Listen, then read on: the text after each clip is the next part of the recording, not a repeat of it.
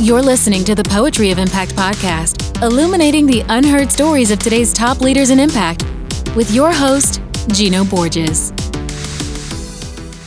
Hi, everyone. Welcome to the Poetry of Impact podcast. Joining us today is Milo Runkel.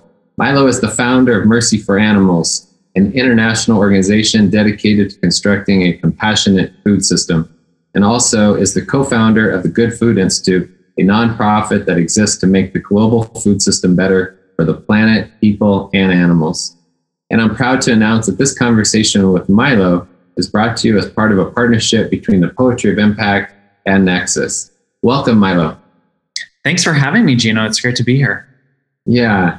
Hey, I think you and I have quite a bit in common. We both grew up on small family farms. I grew up in the San Joaquin Valley of California in Tracy, California, in particular on a small dairy farm. But it sounds like you even grew up in a smaller village outside of Columbus.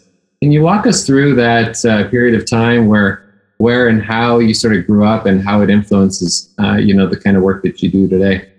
Yeah, absolutely. I was slated to become a fifth generation crop farmer. In fact, there is still a Runkel Farms in operation today in our little village of St. Paris, Ohio, population of less than 2,000 people. And like most people who grew up in rural environments, I just always had this natural connection with the earth. I spent much of my childhood exploring the nearby creeks and ponds and fields, looking for wildlife and animals. And it was really our family's dogs and cats, Sadie, our dog, and Clyde, our cat, that taught me at a very young age that other creatures have minds, they have personalities, they have emotions, they have needs, that there is someone, not something, looking back at us from behind those eyes. Mm-hmm. And I guess now, looking back, you'd call that empathy for other creatures. In this environment, I would spend a lot of time with my uncles who were both hunters, trappers, fishermen. And I remember very distinctly at a young age watching them skin rabbits while they were still alive, or scaling fish that were still gasping for air. And it struck me. It just really shook my core. It broke my heart, seeing animals in distress. So I think it was always sort of in me to care about animals and not just our dogs and cats. I was able to see pretty young that the distinctions that we make between animals that we consider food and those that we consider companions are really human constructs. It doesn't have a lot to do with the animals themselves. So that was the core. When I was 11 years old, I was sitting in our dining room with my parents. We were having lunch and the television was on. And there was probably a 30-second story on the local news about people protesting the sale of fur coats at the mall in Dayton, Ohio, about 40 minutes from our house. And I remember they showed a few seconds of footage of mink trapped in leg hold traps and beavers trapped underwater drowning. And that was the very first time at 11 years old that I heard the term animal rights activist. And there was just something that stuck with me. And I was like, wow, there are people in the world who feel the same way that I feel when I see my uncle trapping these same animals. And they're not saying, this is okay and this is just the way that things are. They're saying, no, this is inhumane and this is unnecessary and unacceptable. So that planted a seed in my mind as an 11-year-old that we can do better for animals, and that there were a small but vocal movement of people who were taking action on behalf of animals. Fast forward a few years, that same mall I was at for an Earth Day event, and there was a local animal protection organization there. They had black and white trifold brochures. And I went up and I picked up all the brochures. I didn't probably even talk to anyone at the booth. And I remember the car ride home with my mom reading these brochures about industrial animal agriculture and seeing for the first time images of breeding pigs locked in gestation crates and hens in battery cages and calves in veal crates. And my heart again just sinking. And by the time we rolled into our farm, I told my mom that I was a vegetarian and I was never eating animals again. And, that was sort of a catalyst for my, deeper awakening, I guess, if you would, to the way in which animals are trapped in our economy and trapped in our food system in particular.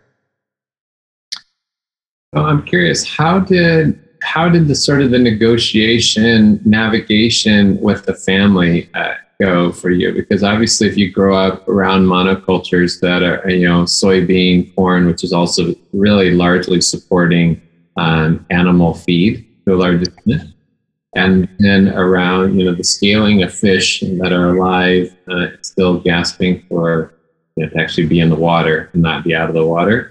Right. And so how has that navigation been? Because, that's probably not an easy conversation, I'm guessing. Yeah, it was not the most sort of unifying of positions to take, I think, in the family or in the community. I have to say, I really won the parental lottery with the mother and father that I've been fortunate enough to have. My mother was a teacher. My dad was a veterinarian, had a horseback riding program. That's how he met my mom. She responded to a want ad for a horseback riding instructor. They met, and here I am. So I think in many ways I sort of owe my existence to animals, to horses and others. So both of my parents had their own compassion and connection with animals for sure. And they were, in many ways, very progressive for folks in this community, which, of course, growing up, I didn't really recognize until I sort of got a bit older. So my mother was supportive. She was the type of mom. She passed away when I was 17, but she was the type of mom who just kind of always had my back and was very supportive of my own life journey, which I think is sort of the best gift that a parent can give to their child. And my dad was very much the same way. So again, the extended family, not so supportive, not really understanding it. It was definitely a point of contention at family gatherings. But my mom would go out and buy vegetarian cookbooks and started cooking vegetarian meals almost exclusively for the family. I think she sort of intuitively knew that there were some real health benefits to eating a more plant-based diet, even at that time. But yeah, it was definitely a struggle. This was in a time and a place before we had Beyond Meat and Impossible, and pretty much everywhere you go, you can find dairy alternatives. This was just not the case at the time. So you really had to seek out, small health food stores in certain communities and get sort of specialty items. Yeah. And so it sounds like your mom was quite the bedrock of support and also accountability, I'm guessing, to some extent. You probably never wanted to disappoint her because of how proud you were of being able to sort of navigate your own path. She obviously left your life a little earlier probably than anticipated. How has that loss influenced who you are today and seeing how you're living? Yeah, her name is Joyce, and today is actually her would have been her 71st birthday. So I talked to my sister and my dad earlier today, and they're going to her grave this afternoon in Ohio. So yeah, she was diagnosed with cancer when I was 11 years old. She had breast cancer that spread and metastasized and was in and out of hospitals for 6 years. So in many ways, it was a slow separation, but it was at a time where developmentally I was, changing a lot from 11 to 17. And it is a wound. It is like a spiritual wound to lose a parent, I think at any age, but, especially when you're young and developing, and that sort of support system is no longer there. But, now I look back and one, just really grateful to have had such a great parent. I realize that not everyone, has parents that are so supportive of them. And there was a lot of teaching about love and kindness and creativity and curiosity that I got from her in 17 years. And so I really sort of count my blessings with that. It does force independence in a certain way to lose a parent at that age. You just kind of have no other choice but to, carry on. And in many ways, I guess I can never really answer this question because I don't know what it would be like to still have her here. Yeah. So how was it messaged from her vantage point? I mean, she obviously, probably anticipated by living longer than what she did when she was messaging it to you and your sister, or your sisters and brothers. How was it messaged? What were some of the sort of the last messages or the messages along the way that, sort of took and stuck with you? Yeah, my family hasn't traditionally been the type of family that really spends a lot of time talking about their feelings. And again, I didn't realize that there were families that actually did that until I got older and did a lot of therapy and a lot of plant medicine and, took on my own healing. And I think with that healing can come, generational healing within families. And so the conversations that I would have with my mom now, if she was sick and dying, would be vastly different than a 16 or 17-year-old version of myself was able to have. So I think we were largely left with just loving presence with each other, just this, deep sense of loving presence and acts of service and honestly a lot left unsaid, but a lot expressed just through her being in the world. Yeah. That notion of healing is really interesting because we're definitely living in an age where now it's becoming more acceptable to be external about and share, that other dimension of ourselves, our sentient feeling or felt sense.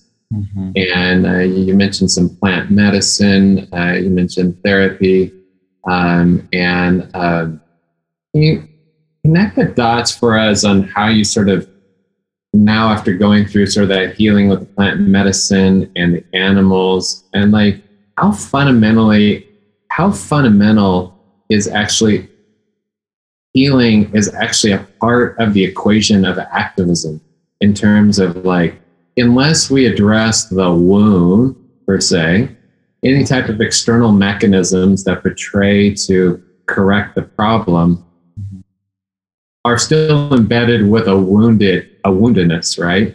And so there's a potential disconnect there. And I've always been, I think that's part of my interest in the impact space, is to sort of humanize our endeavors enough to realize that our work is embedded with our existential vibration, so that even if it appears that we're doing good work in climate and, animal welfare, gender, sort of name your vertical, if the source is wounded, there's something always, you can feel it in the room sometimes, in the activist room. It's wow, how do you know when you're acting out of a salve like a salve for the wound, or or it's a compensatory response that you're acting out in the world? So can you walk us through that a little bit?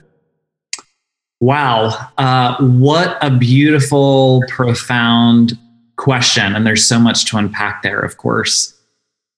I definitely, looking back, feel like there were a lot of wounds that I was harnessing as energy for activism.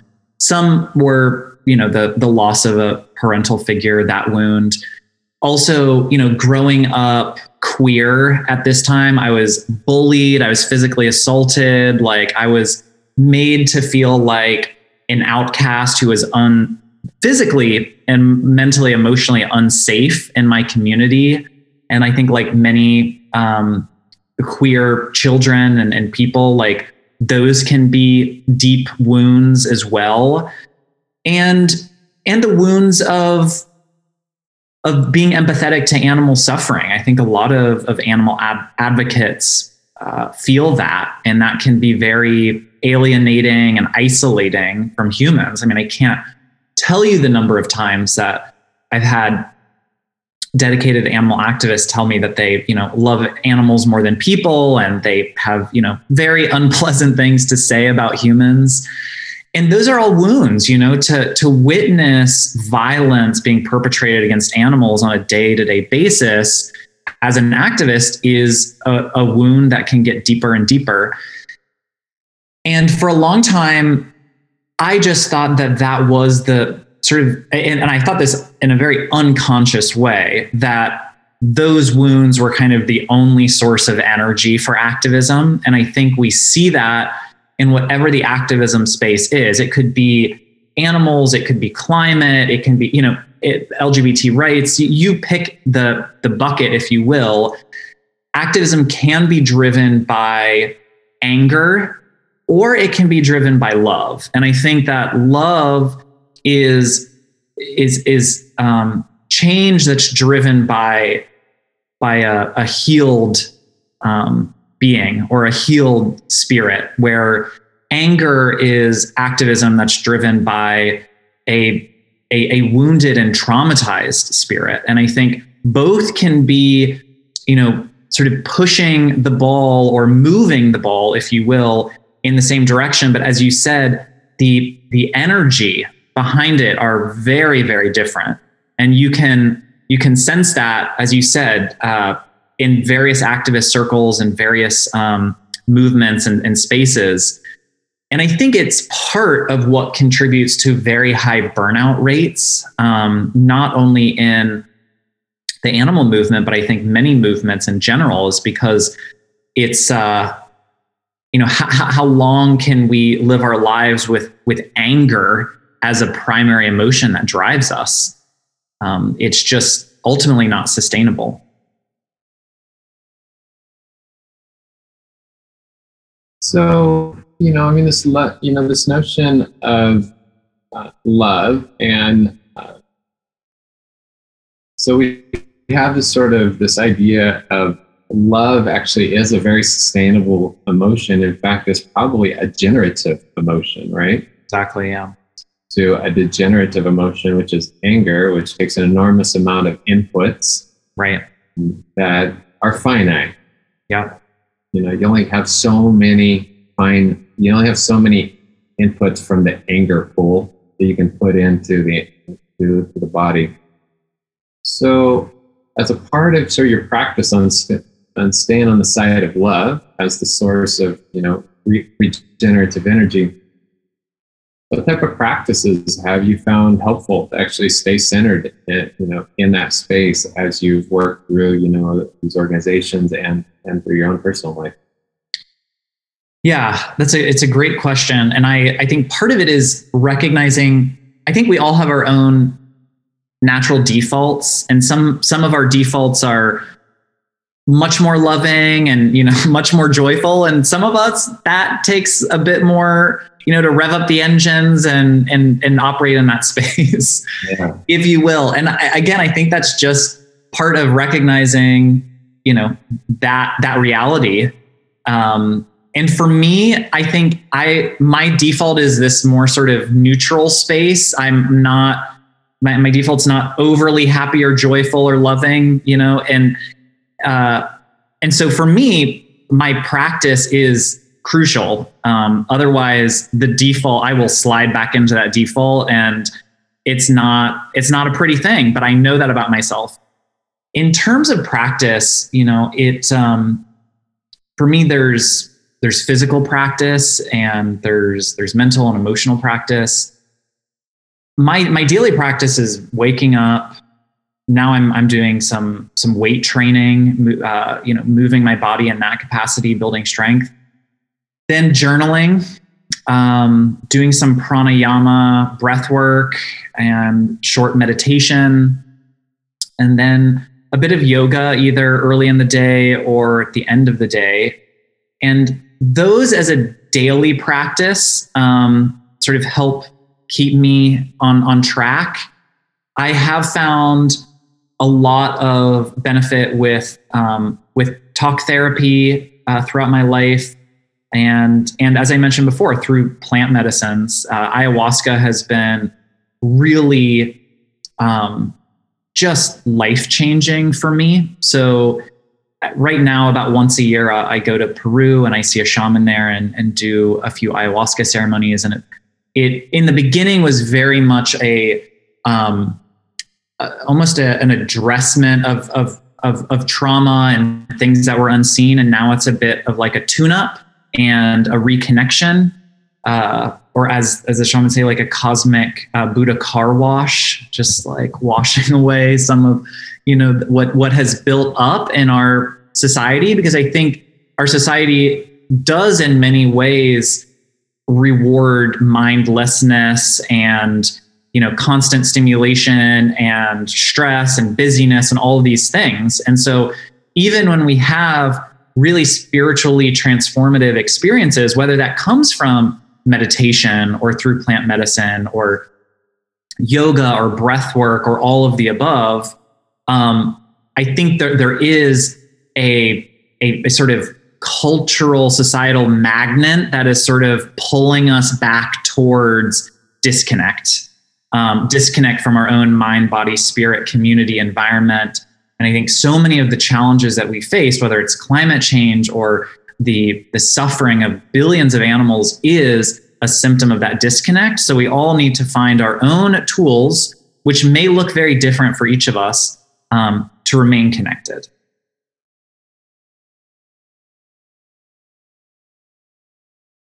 So I'm guessing that you founded the Mercy for Animals, co-founder of the Good Food Institute. There's something inherent about operating organizations that decenters people because of exactly what you're talking about. There's a slew of different stakeholders, paradoxical decisions you have to make. You're weighing a lot of different types of people that have to come into the network in order to make it work.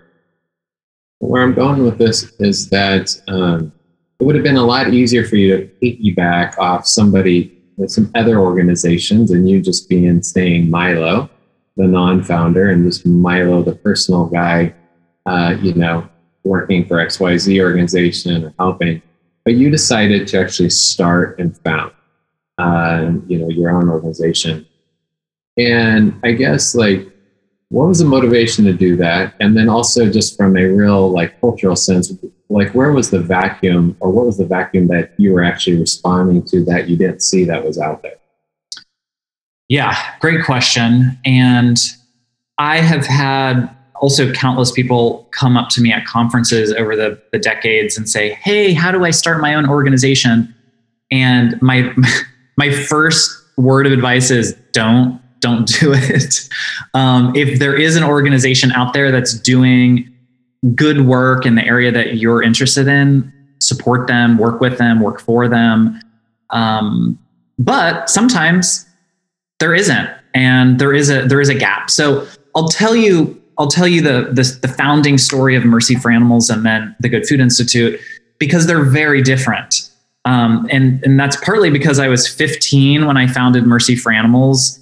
And I was 32 when I co-founded the Good Food Institute after 18 years of running a nonprofit. So my understanding of the world and of running nonprofits and driving change were very different. And so the paths were very different.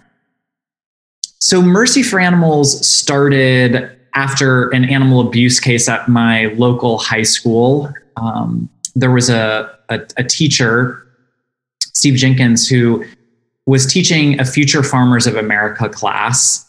And Mr. Jenkins was also a pig farmer. He had a pretty large pig operation. And it came time in the curriculum where the class was going to do a dissection project. And so Mr. Jenkins decided that he would kill about a half a dozen piglets on his farm and bring them to the class to be used in the dissection project. When he arrived to the school, one of the piglets was still alive. She was standing on top of the others in this bucket.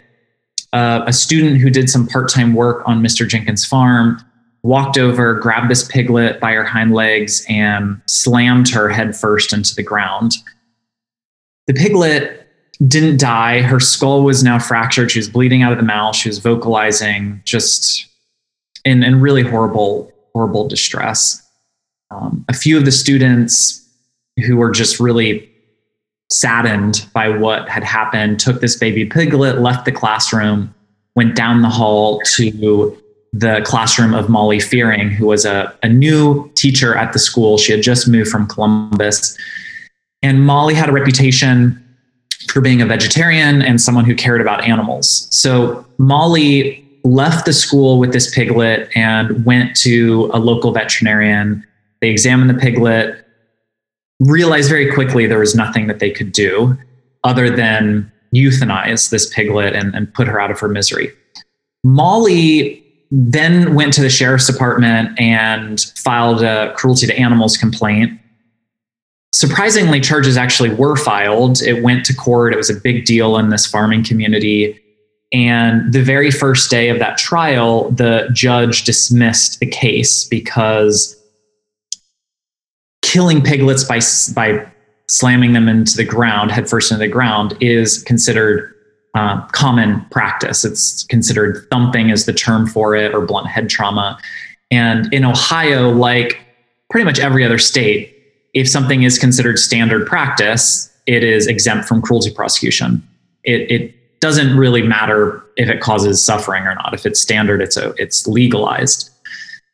So that happened in 1999. This was a few years after I had gone vegetarian and started that journey. And when I heard about this incident, I was really shocked, and it drove home, what I had been reading about in terms of industrial farms and farming exemptions, and made it very real and made it very close to home and made it very personal. So Molly and I connected, and we decided that there needed to be an organization in our small farming community that would give a voice to farm animals. And so Mercy for Animals was born out of that. We had no money, no backing, no idea what the organization was really going to do, how to make impact. Like we had no idea. Like, honestly, if we did, I would have probably thought long and hard about it. But we started, and the organization organically grew from there. That being said, there are over 30,000 animal organizations in the US. Most of them are dog and cat organizations. Most of them are small rescue organizations. There are very, very few still to this day that focus on advocating for farmed animals. The animal rights or animal protection movement historically focused on vivisection or animal experimentation, and then on the fur industry. And even within the large animal organizations, a very small percentage of time and resources were going to advocate for farm animals, even at that time. So, it grew from there. Now it's the world's largest farm animal protection organization, and has implemented and helped change policies on a corporate and legislative level that affect about 2 billion animals every year. But that's the origin story. It was one piglet in my hometown, no idea, no concept of a 3-year strategy or any of that. It just organically grew. Yeah. The Good Food Institute was quite the opposite. It was being in the movement for almost 2 decades and seeing the need for the work that Mercy for Animals was doing, but also seeing the need for innovation and thinking differently about solutions, not just focusing on the problems and what's wrong and legislating our way out of it, but actually focusing on the solutions and what is right and how do we create and foster and support protein alternatives that are better for, people, animals, the environment, and can compete on cost, taste, and convenience. And the Good Food Institute was born out of that idea. We wanted it to stand on its own and not be viewed as a project of an animal organization, but truly be able to engage all stakeholders, from the executives of the big meat companies or protein companies to government officials and others who, may simply not agree that animals, should be treated or not used in the food system, but could agree that the environment would benefit from changing our protein sources, and that there was a huge market opportunity and need there for other reasons, like preventing pandemics and cleaner water systems and preventing deforestation and those types of things. And that theory of change has really panned out in a great way. And Bruce Friedrich, who I've known for a couple decades, is doing just a brilliant job leading the organization to really, really impactful work. So Jack Dorsey splits his time between Square and Twitter. How do you navigate splitting your time between these two organizations? And what does your day-to-day look like? Yeah, so as of last month, I am officially hands-off with both organizations. I was the president of Mercy for Animals for 18 years, and then the board chair for the first 22 years of the organization. GFI on the board for the first 4 years or so. But I do very much have a founder spirit, an entrepreneurial spirit. I either genetically or just through observation. My dad was also an entrepreneur, started as a veterinarian, but then had a computer business, is now in real estate. He's just jumped from one arena to the next, but very much with a can-do attitude. So for me, I had that role model from a young age before I even knew what I was absorbing. And I think in many ways, the sign of real success is being able to build something and have it live and grow and sustain without you. And that very much is the case for the Good Food Institute and Mercy for Animals now. So I'm now birthing other projects. And so I kind of have 4 or 5 areas and projects that I am in various stages of right now. One is a documentary that we're 3 years into production on about environmental justice issues in North Carolina. One is working with a company called Lovely Foods, which is engineering casein proteins to grow in plants. I'm also in deep exploration for launching my own alternative protein company.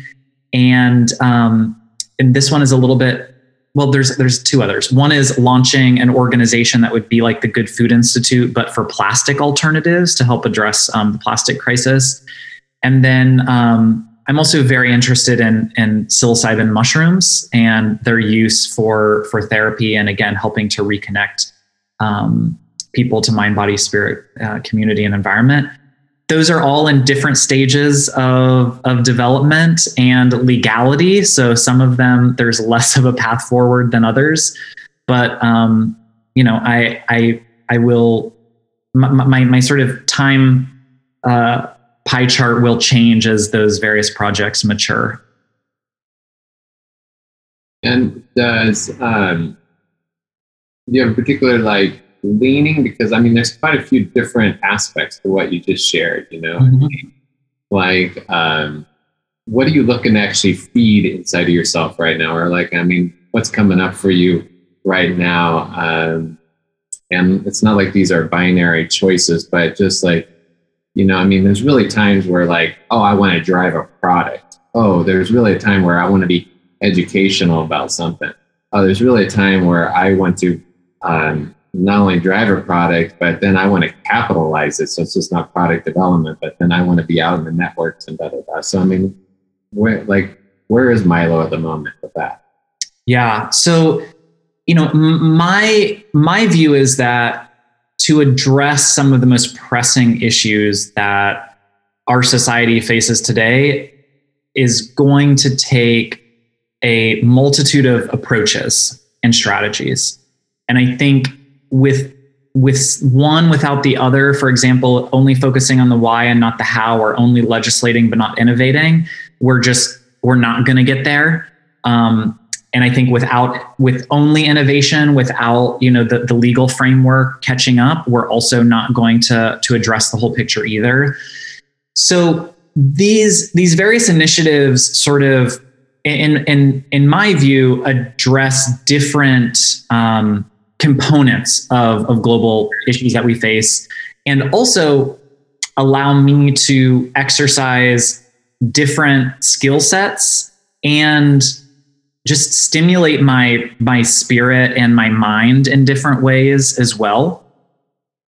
And some I hope will be wildly successful, and some, may shrivel up in the conceptual stage. and I'm okay with that. You see, is there ever sort of a hankering that goes on for a general coherency around this all? You hinted at it in this last response, but I sort of want to end here, and this is my final question, is that is there sort of a singularity that you see? So you broke it up into 5 different areas, but let's flesh what that singularity is, that, like the essence component. You talked a little bit about like, hey, you can't really address this stuff unless you address it systematically through policy, through innovation, through tech, through finance, but let's just go underneath those secular terms and those secular organizational, business, financial terms, and like, what's at the heart of it all for you? Leaving this planet in better shape than it was when I was born. At least that's the hope. I think it doesn't take much of an awareness to understand that that's not the place that the planet is now than it was 37 years ago. Like we're losing our wild space. We're inundating our oceans with plastic. We're killing more animals for food than ever before. Like the trajectory is in the other direction, but I really believe that the next 10 years is make it or break it for humanity. Like we are very much on borrowed time with the climate disaster and all of the other manifestations that come along with that. And so I really do feel like we all are called, you could say it morally or ethically, but to me now it's more spiritually, to bring our skills, our talents, our superpowers to the table. And that the manifestation of that is going to look differently for all of us. And for me, that has largely been through the lens of protecting or helping animals. And that could look like a documentary, that could look like an organization, that could look like a business. But to me, I've always felt how we treat those who are the weakest and most vulnerable amongst us is a lot about who we are as people.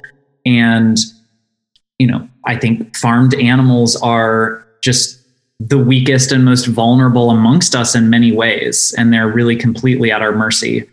And so I have been privileged enough to be born a human being, to be born a white male with finances, and connections. And there is part of me that feels like there is also an obligation to take advantage of these life privileges that I've been gifted with.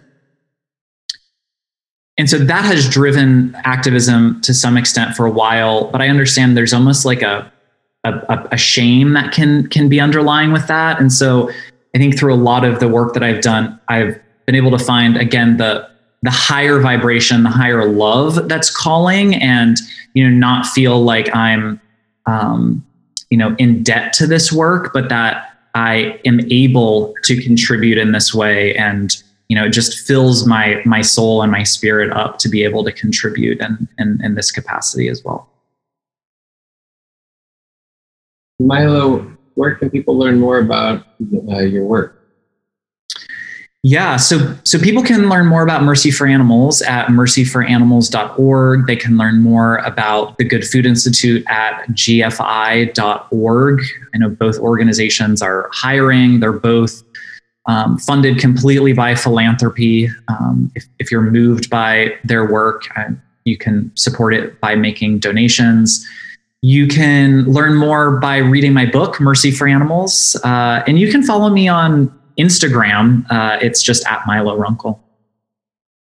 Milo, thank you so much. Thank you. Thanks so much for having me. I really, really enjoyed it. I over the years have done so many interviews, and they just can kind of get to be like the same, the same conversation. And this was really, it was really refreshing to just have such a honest conversation about life, and really appreciated that. Thank you for listening to the Poetry of Impact podcast. For show notes and additional resources, visit poetryofimpact.com.